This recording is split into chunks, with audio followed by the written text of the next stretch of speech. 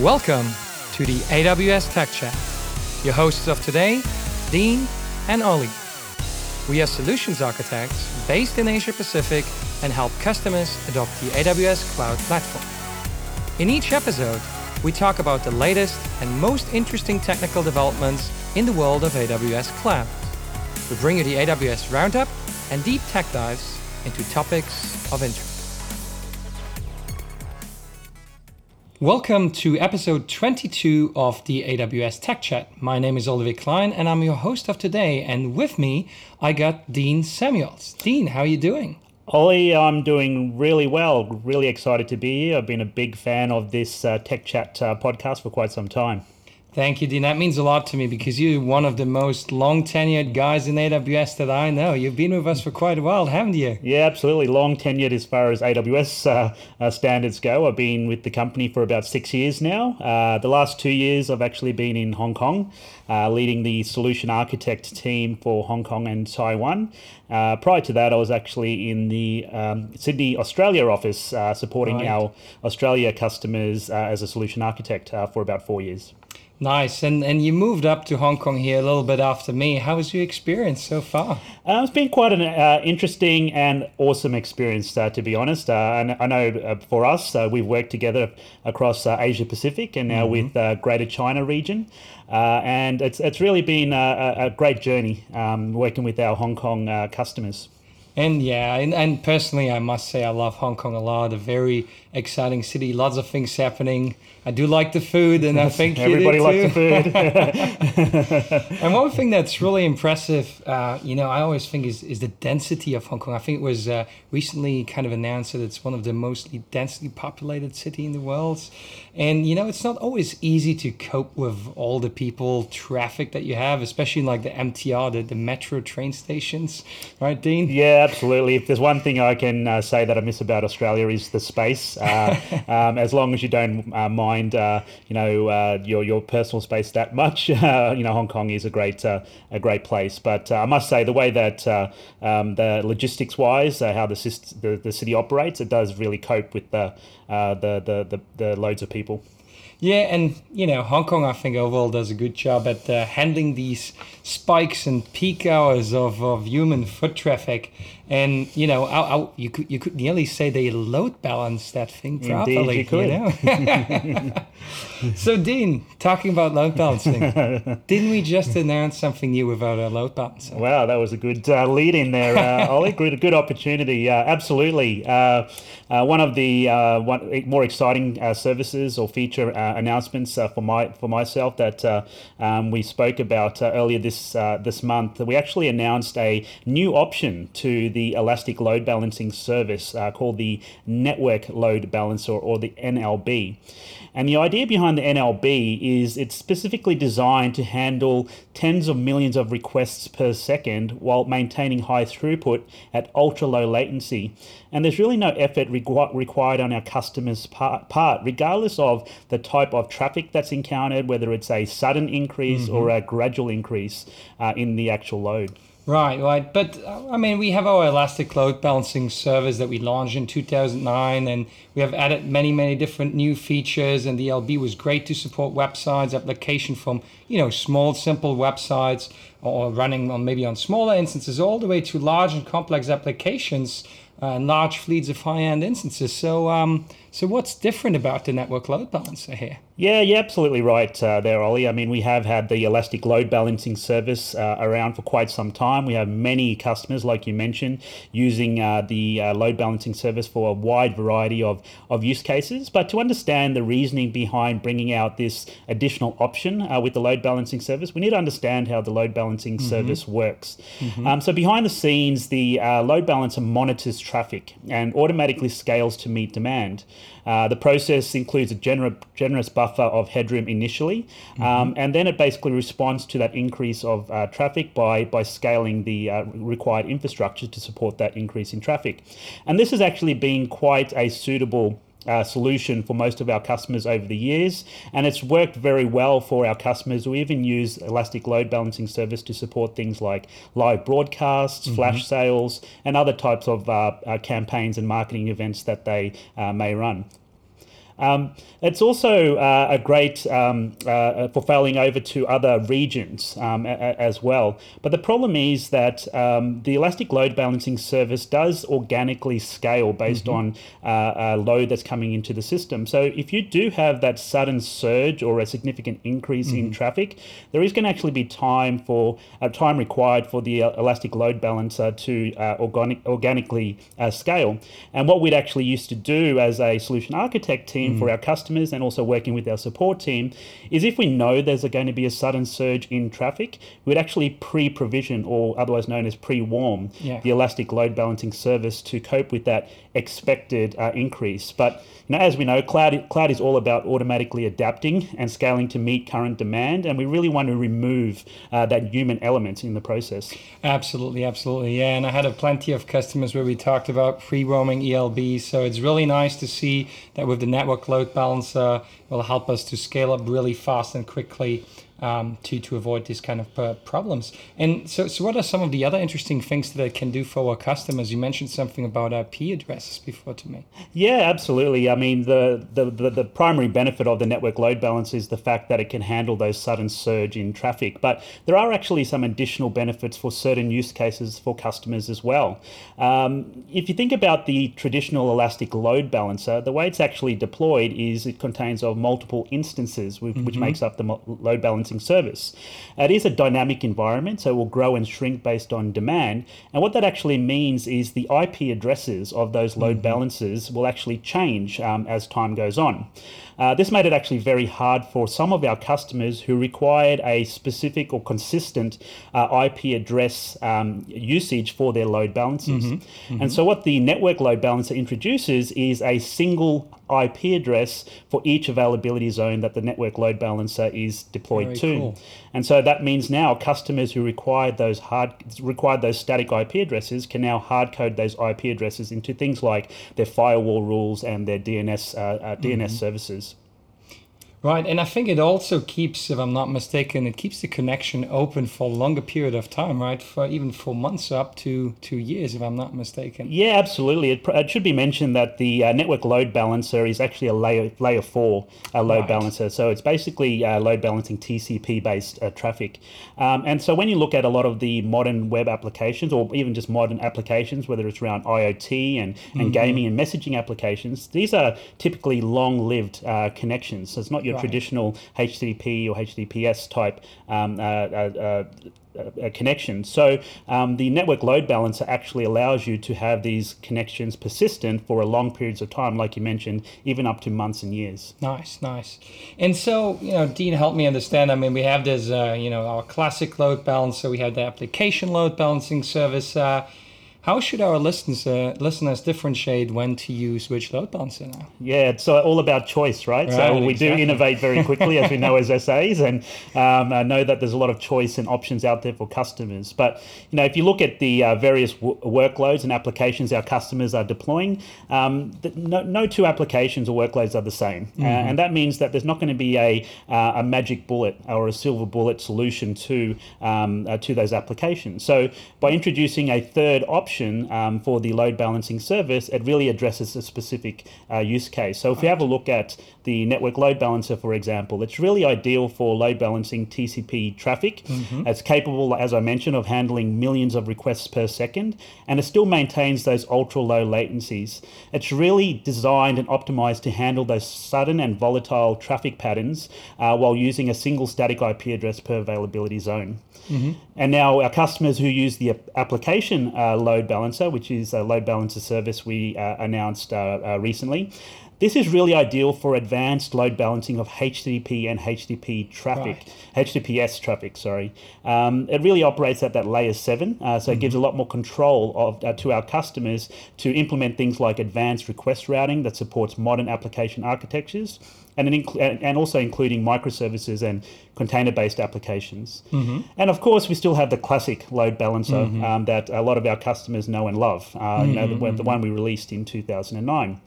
Really, it's ideal for applications that were built within the EC2 classic network, which a lot of our customers are still running in. Right, absolutely. And, Dean, I know you're a bit more on the infra side. Indeed. I like to play a lot more in the development space. People call me a developer. As a developer, what I also like is obviously that we have a lot of services that can help our customers develop their pieces of code and deploy things out a lot easier. And there's services like Code Deploy, for example, that helps you to automate your code deployment to any instance, including Amazon EC2 instance, and even instances that are running in your own data centers on premise, which makes it a lot easier to deploy your code out. Now, in that regard, AWS Code Deploy also now supports this new network load balancers for both blue-green deployments and also in place deployment. So with this new update, as a developer, I can now not only choose between our loved and beloved classic load balancer, obviously the application load balancer, but also the network load balancer for my deployment groups. Yeah, absolutely, Ollie. It's great how we see that integration of infrastructure improvements and innovation along with the development side. Absolutely. You're running for the DevOps team. Yeah, there you go. So, Dean, tell me, how do we get started with the network load balancer? So that's the great thing. It's fairly straightforward to get started. The network load balancer option is available in all of the AWS commercial regions, with the exception of China or the Beijing region today. It is actually already supported by orchestration tools that our customers might use. So the AWS CloudFormation service leverages auto scaling or integrates with auto scaling, and also works with our Amazon ECS, the EC2 container service as well. If you are currently actually using Classic Load Balancer, which I mentioned a lot of our customers are, we actually also do provide a migration script, which actually allows you to move to the Network Load Balancer. We'll actually provide a link in the show notes where customers can actually leverage that script called the Load Balancer copy utility. Very, very cool. Always good to have a little migration utility, isn't it? Absolutely. We want our customers to keep up with modern day technologies. So let's change tact a little bit here, Ollie. We spoke a bit about infrastructure services and things around code management with Code Deploy. Let's talk about artificial intelligence. It's always a topic that comes up when we talk to customers. It's really one of those buzzwords or words today. I've heard that Amazon has several services in this space when we talk about artificial intelligence, specifically around voice or conversational interfaces.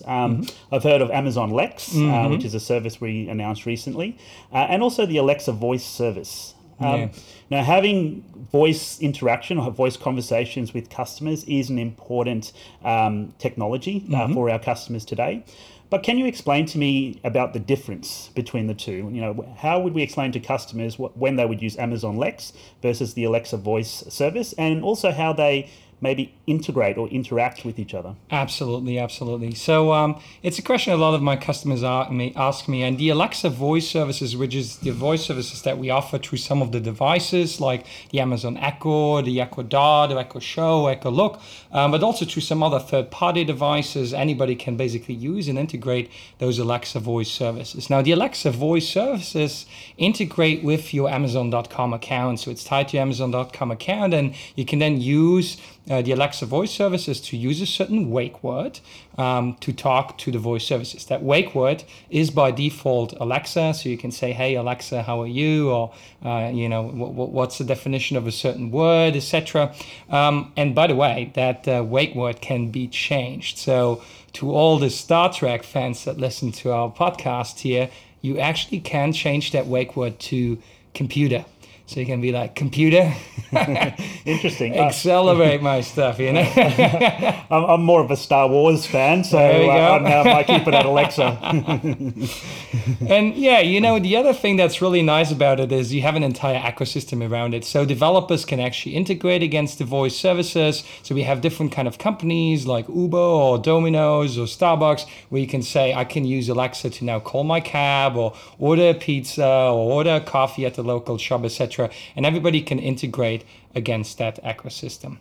Now, on the underlying hood, it's obviously using automatic speech recognition, and it's also using obviously natural language understanding to basically understand what we're talking about, and then provides the different intents back to these skills, as they are called, that you can develop against. Right. Now, Amazon Lex is now that kind of AWS service that basically takes this automatic speech recognition and natural language understanding and offers it to you as an API, as a web service. So if you say, I don't just want to integrate into the Alexa voice services, I actually want to benefit from building my own bot, my own chatbot that understands both written and spoken language, that very moment, I would actually go ahead and choose to have Amazon Lex and integrate against it.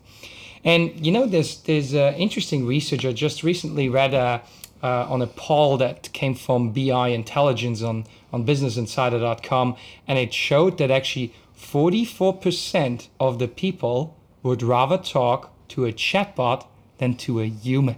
Well, that is interesting. Although I can understand that in a lot of situations, people might just want a particular task complete, and they really want something that's going to do it efficiently. And chatbots might be more efficient than humans in some cases. Absolutely, and I think it's always nice if we can improve the efficiency with something. And one great element where chatbots are really good in is to kind of answer these kind of frequently kind of asked questions. So I would point all of your attention to our different Amazon or AWS blogs that we have, and we do have an AI and artificial intelligence blog where we have a variety of blog posts, and we recently posted a blog post onto that blog that shows you a sample solution on how to build what we called the Q&A bot, which creative name. Yeah, exactly, right. Which obviously is a little bot that uses Amazon Lex and uses, or even Amazon Alexa if you want to provide that kind of conversational interface for those frequently asked questions and provide answers. And it actually shows how you can use something like the Amazon Elasticsearch service, for example, to make use of the Elasticsearch, which is an indexing search engine, to tap onto its powerful full text search engine to find the right answers, and then build that intent-based interface back with Amazon Lex and build that chatbot back that could then answer your questions. Wow, that sounds really interesting, and it sounds like it's a fairly straightforward way for customers to start working and building their own chatbots. Absolutely. And start experimenting.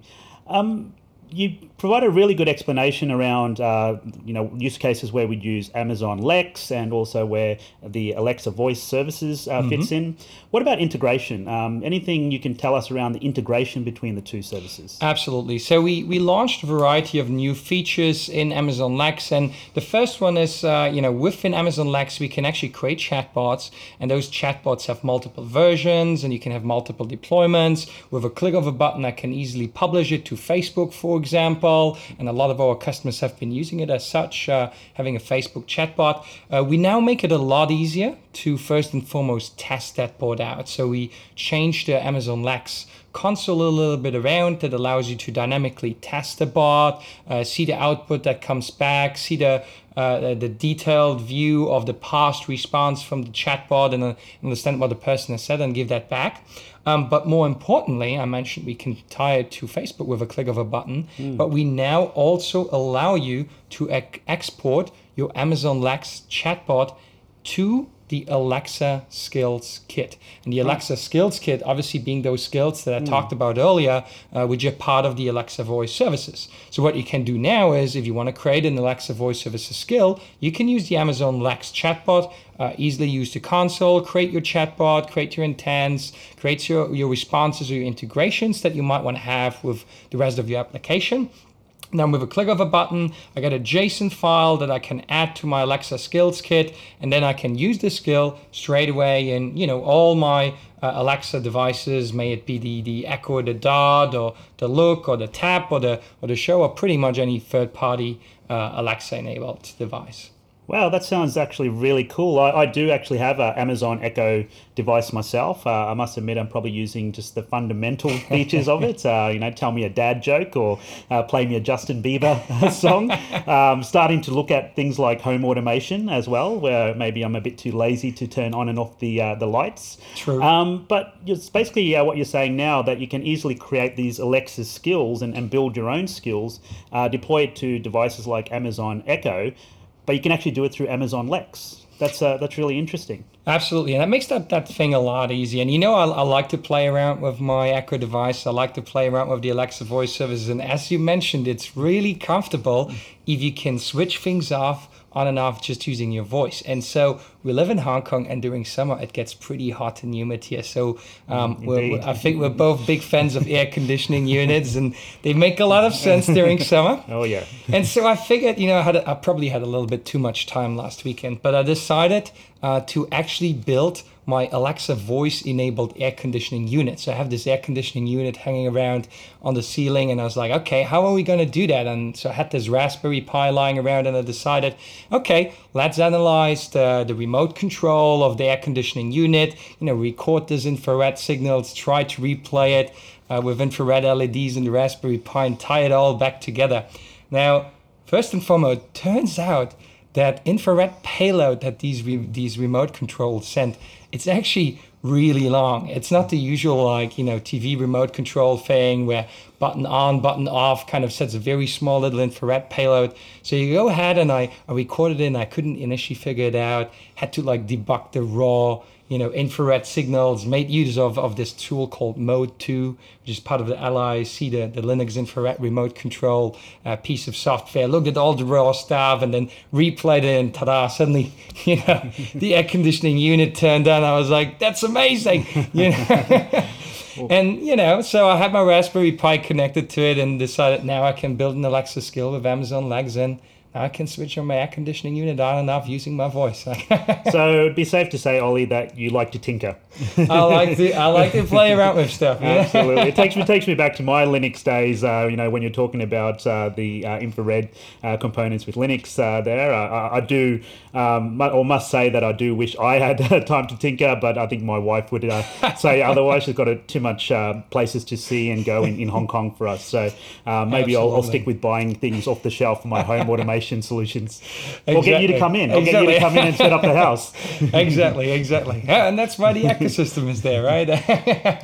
But it's great. I mean, I love playing around with some of these tools. I love playing around with things like the Raspberry Pi. And, as mentioned earlier, we post some interesting blog posts on our AWS AI blog. And we recently posted a blog where we actually show you how you can build your own voice kit on top of a Raspberry Pi. So think build your own kind of Echo-like kind of device on a Raspberry Pi using Amazon Lex. So basically you use your Raspberry Pi, you attach some microphone to it, generally like a USB mini microphone, and then you use the Amazon Lex JavaScript SDK on top of the Raspberry Pi.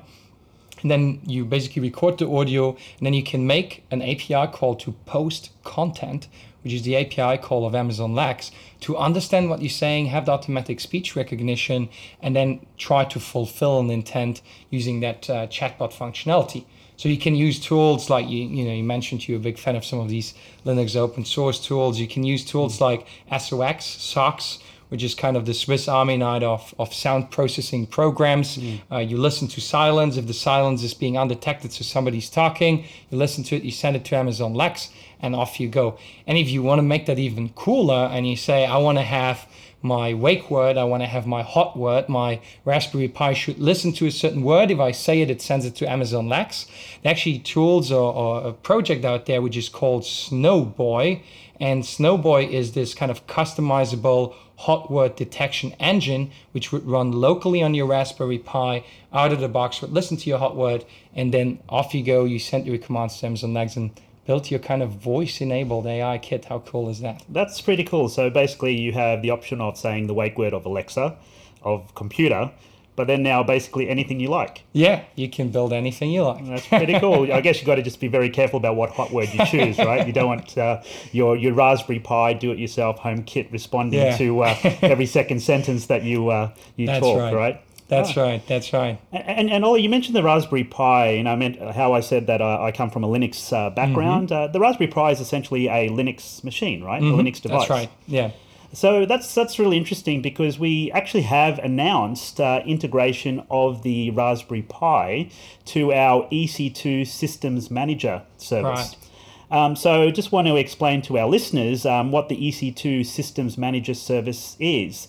It's actually a service that helps customers automatically collect software inventory, apply OS patches, create system images, and basically configure your operating system. So it's essentially a management service for both your on-premise and also on cloud, in this case AWS, Linux server environment.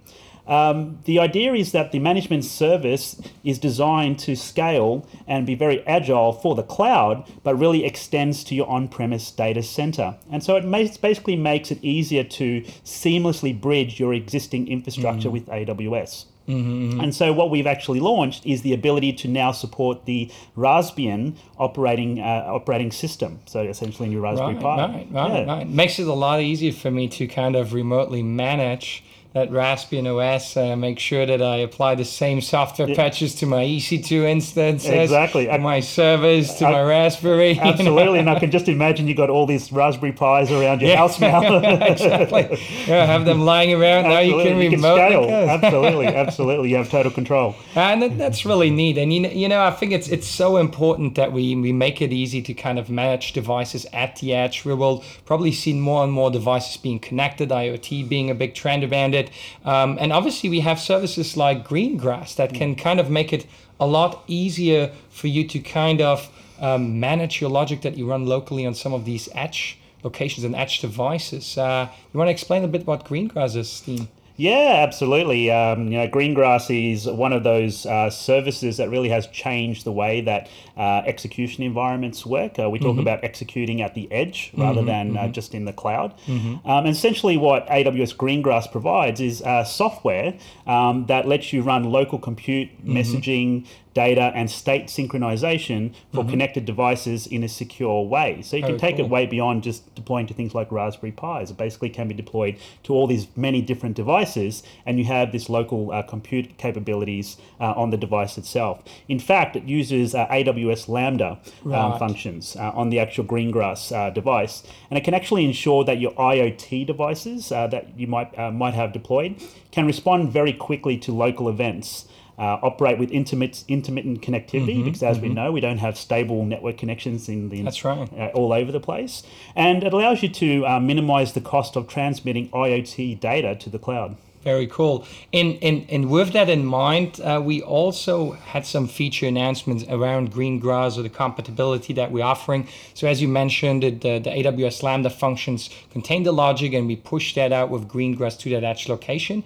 We now support Python 2.7, Node.js 6.10, and also Java version 8, giving our developers a lot more flexibility around to how to choose what is the most appropriate language, the language where they feel comfortable with to kind of deploy these code logics out to the edge location. Talking about different locations, Greengrass was already available in our Sydney region, and we now also launched it into Asia. So it's now available in our Asia Pacific Tokyo region, where you can now deploy your Greengrass groups and deploy it out.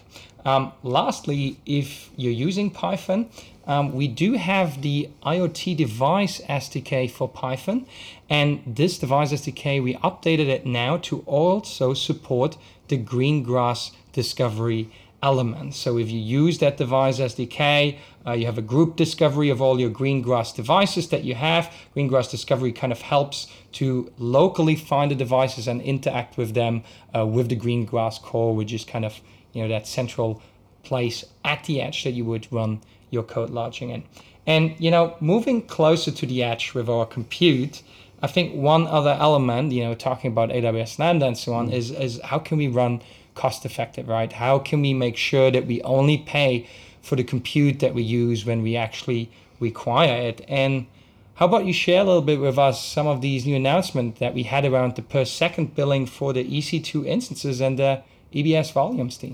Yeah, absolutely. It's really exciting for our customers who are looking at using the traditional compute environments like the Amazon EC2 service coupled with the EBS volumes.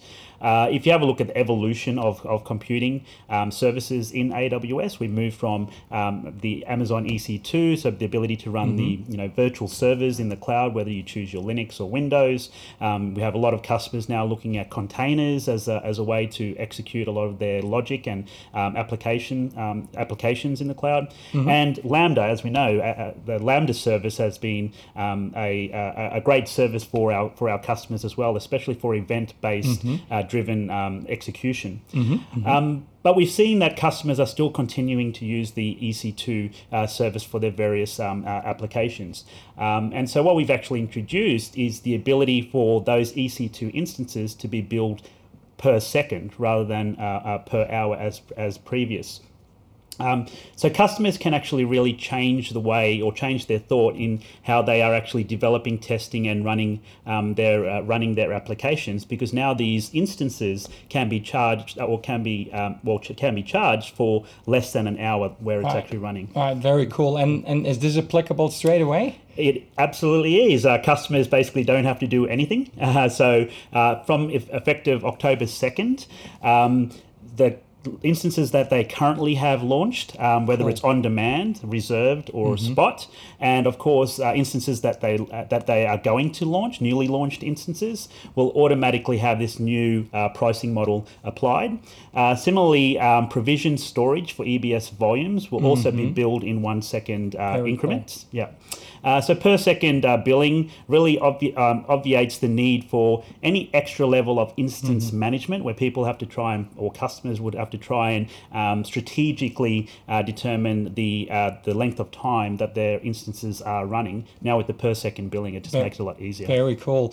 And you know, I obviously I have a big interest in elements like big data analytics, and I can just think about the fact like running that Hadoop cluster per second. Wouldn't that be great, right? And it also integrates with some of these services there, right? Yeah, absolutely. I mean, if you have a look at the Amazon EMR service, so the Elastic MapReduce and the AWS Batch service, the underlying technology or the underlying service that supports this is actually EC2. So the per second billing actually applies to any Linux instance that is not a commercial Linux variant like your Red Hats and SUSEs. And so when Amazon EMR or your AWS Batch service actually provisions these Linux instances, they will automatically have the per second billing applied. Very cool. And how about those really big instances, like that new extra large X1 EC2 instance we launched? Yeah, absolutely. That's I'm very excited as an infrastructure guy. Imagine that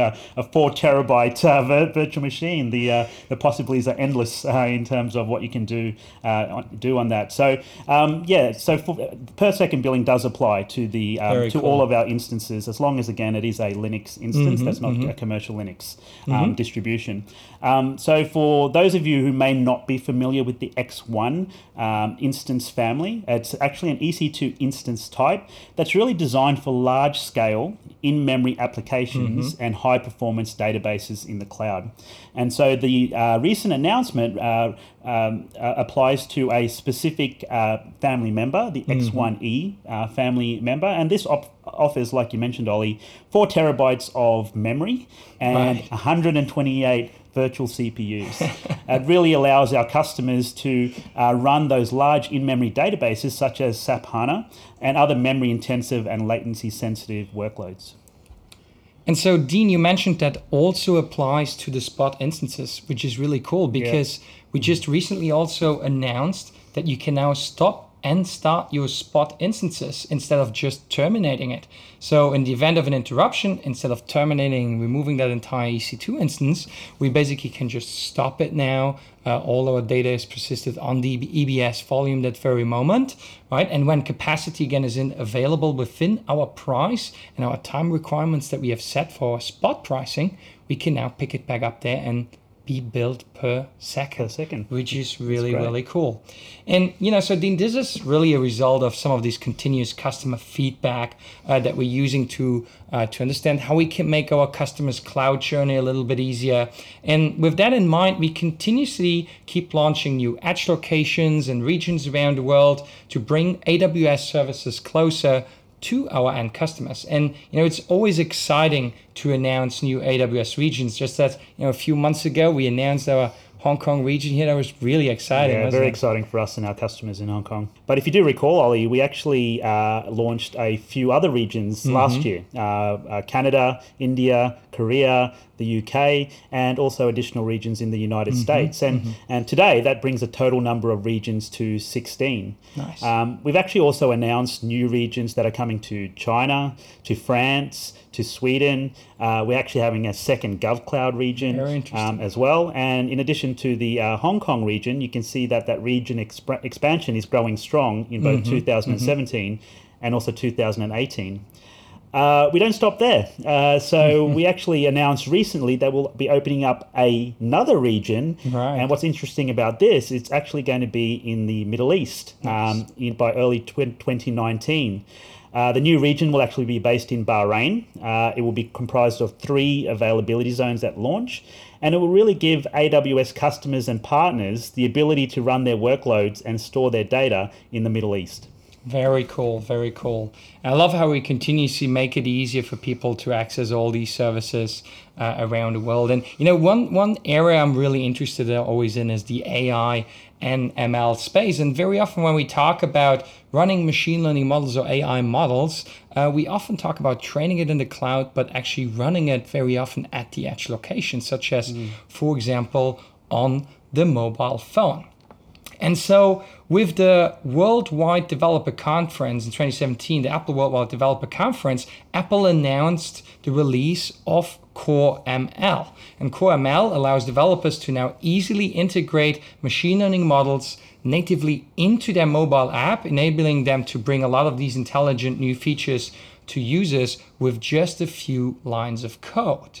And now Apple also has contributed code to the Apache MXNet projects to work with Core ML. And now this enables customers to build and train machine learning models in the AWS cloud with MXNet and then import them right into Xcode so you can easily build intelligent new features right within your app and infer from it on the device itself, which is really cool. Wait, Ollie, so you're basically saying that you're running some type of deep learning platform on mobile devices? That's right. You train it with millions and thousands of data points in a cloud environment. That's computationally intensive. I do that in AWS, and now I get a single output. I move it into my Xcode, deploy it onto the device, and there it can start inferring, which is really cool. That's pretty impressive. Right? And this is actually part of the new Apache MXNet version 0.1 run release. And if you follow the Apache MXNet open source project, really exciting one. It has hit some major milestones, both in terms of community development and also as an incubating Apache projects. So we now have contributors, including developers from Apple, from Samsung, from Microsoft, and they all commit to the code base of this release. And of course, also Amazon with over 400 contributors. And it now has fully migrated its code base to Apache and has made its first official release as an incubating project. And another thing that's really exciting here is that this release also adds support for Keras 1.2. Now, if you're not familiar with Keras, it's actually a popular high-level library to build neural networks, and it has an easy to use kind of front-end interface that can drive various machine learning framework backends, in the likes of TensorFlow, CNTK, Theano, and of course MXNet also as of now. And all of this, we make it available through our AWS Deep Learning AMI. So with a click of a button, we can now get that Deep Learning AMI up and running, start building our models, and now push it all the way out to our phones, which is really, really impressive.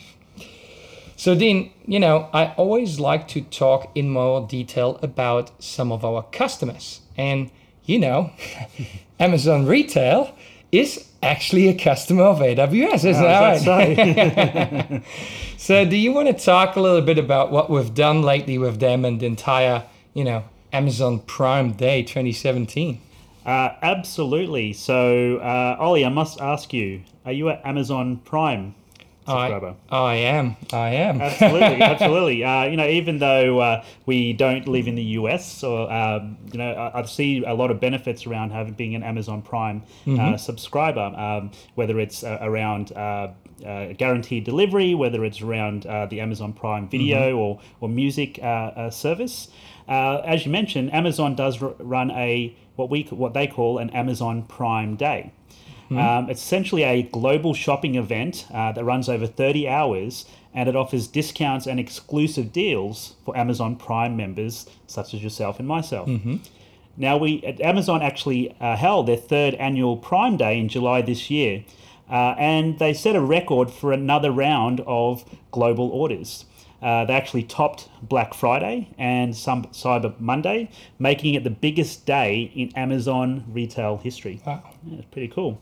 Now, over the course of the 30-hour event, tens of millions of Prime members purchased things like Echo Dots, Fire tablets, programmable pressure cookers, espresso machines, rechargeable batteries, and of course, much, much more. Alexa, make me a coffee. I like it. Maybe your next project. The Prime Amazon Prime Day also set a record for the number of new Prime memberships as people signed up in order to take advantage of hundreds of thousands of deals. Amazon customers shopped online and made heavy use of the Amazon app, the mobile application, with mobile orders actually doubling from the last Prime Day. Impressive. Yeah, so as you mentioned, Amazon Retail is a customer of AWS, and AWS actually powers the Amazon Prime Day. In fact, there's over 38 different AWS services that's used to support the Amazon retail site before, during, and after the Prime Day event. Amazon Retail uses the wide range of services, whether it's around analytics with Amazon Redshift, compute with of course EC2 and auto scaling, databases with the DynamoDB and relational database service, mobile with mobile analytics, storage with CloudFront and S3, and so much more. Very interesting. One of the really cool things that Amazon Retail did with AWS and worked with our solution architects and our team is they actually established a game day before the event. A game day, for those of you who are not familiar with the term, is a practice which is intended to validate all of the capacity planning and preparation and to verify that all of the necessary operational practices are in place and work as expected. It introduces simulated failures and helps to train the team to identify and quickly resolve issues, building muscle memory in the process. Very cool. Very cool. That sounds fantastic. And how did it go? Well, I mentioned the stats earlier on. It actually went pretty well. It was the most successful Prime Day in history. But if you want to speak specifically to some data, the AWS teams check their dashboards and log files, and we're happy to share their metrics. Here are a few of the most interesting ones. We all love our block storage. Absolutely. Amazon Elastic Block Store is the service that provides our block storage. It grew by 40% year over year, with an aggregate data transfer jumping to 52 petabytes. Wow. Yeah, 50% increase for the day, and total I/O requests rising to 835 million requests. Yeah, 30% increase.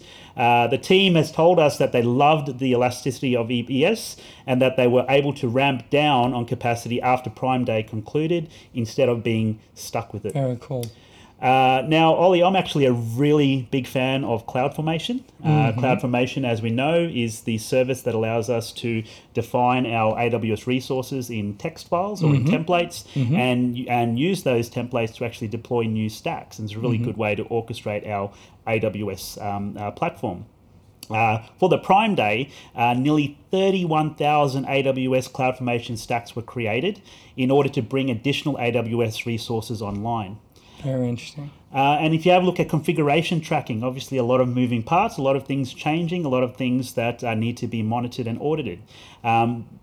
The Prime Day, Amazon retail team for Prime Day leveraged the AWS config service, which generated over 14 million configuration items for AWS resources. Very impressive stats. And I think I also heard about they used Amazon DynamoDB to make some of these requests, and it peaked out at 12.9 million per second requests, which is pretty impressive load on a data store, isn't it? Absolutely, absolutely. And running an event that is really large, complex, and mission critical, such as Prime Day, really takes a lot of planning. And if you as a customer have an event of this kind of type, please take a look at our new infrastructure event readiness white paper. And inside that white paper, you'll learn how to design, provision your applications to smoothly handle planned scaling events, such as product launches, seasonal traffic spikes, sections and automations, obviously resiliency, cost optimization, event management, and a lot more. So really preparing you well for it.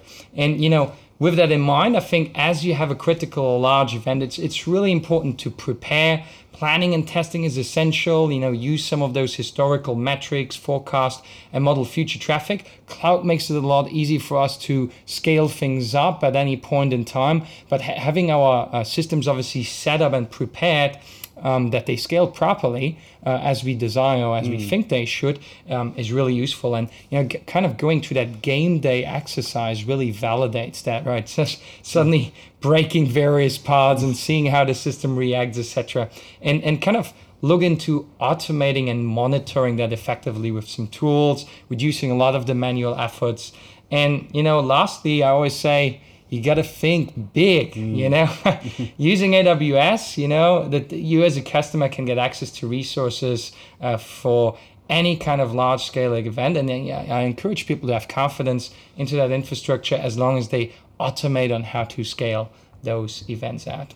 Yeah, it's one of those great things where we can take a lot of our learnings from whether it's the Amazon retail business, whether it's working with some large customers running large scale events like you mentioned, and really allowing us to pass on that information and those learnings to our customers as well. Absolutely. And I always look at some of the great stuff Netflix has been doing when they launched the Chaos Monkey that rips your entire services apart. Absolutely. Great way to get ready for building yourself up. I've got a Chaos Monkey shirt. There you go. Very important. You don't have the swag, you haven't used it. That's right, exactly. So, talking of that, I think you mentioned that you're a great fan of CheckChat. Indeed, I am. And I hope you do hear about or keep yourself up to date with some of this, but there's only so many things that we can cover on this small little podcast here. So what are some of the other resources that you use to keep yourself up to date? Yeah, absolutely. I mean, there's so much information available out there. You just have to make sure you, leverage your time wisely and know where to look. From my perspective, the way I keep up to date is definitely leveraging our podcasts, whether it's our Tech Chat or other podcasts that are available. Really gives you some good insight into some of the new services that we are launching, new features for those services as well. I definitely am a big fan of our AWS blog. Generally a lot of our services are announced on that blog, and not only that, it takes you into detail of how to configure the service, maybe how to get started very quickly. So very useful information. So I've got a lot of RSS feeds set up for things like my AWS blogs and what's new websites. There's also some specialized blogs that we now have that do focus on specific technical domains or specific industry verticals as well. So whether it's around things like security or big data or artificial intelligence, we now have specific blogs aligned with those specific areas. So making sure that I keep up to date by following those blogs as well. My next project, I think, is to see how I can integrate my Amazon Echo and Alexa voice skills into things like blogs and announcements for new features and services. So Alexa can tell me each morning what's new. I think you're giving me a new challenge here. Well, thanks a lot for being on the show, Dean. Thanks for being with us today. Really great insights, and I hope to see you more often on the Tech Chat. Absolutely. Thanks for having me. And thank you all listeners out there for continued support of the AWS Tech Chat, and we see you next time. Thank you. Thanks.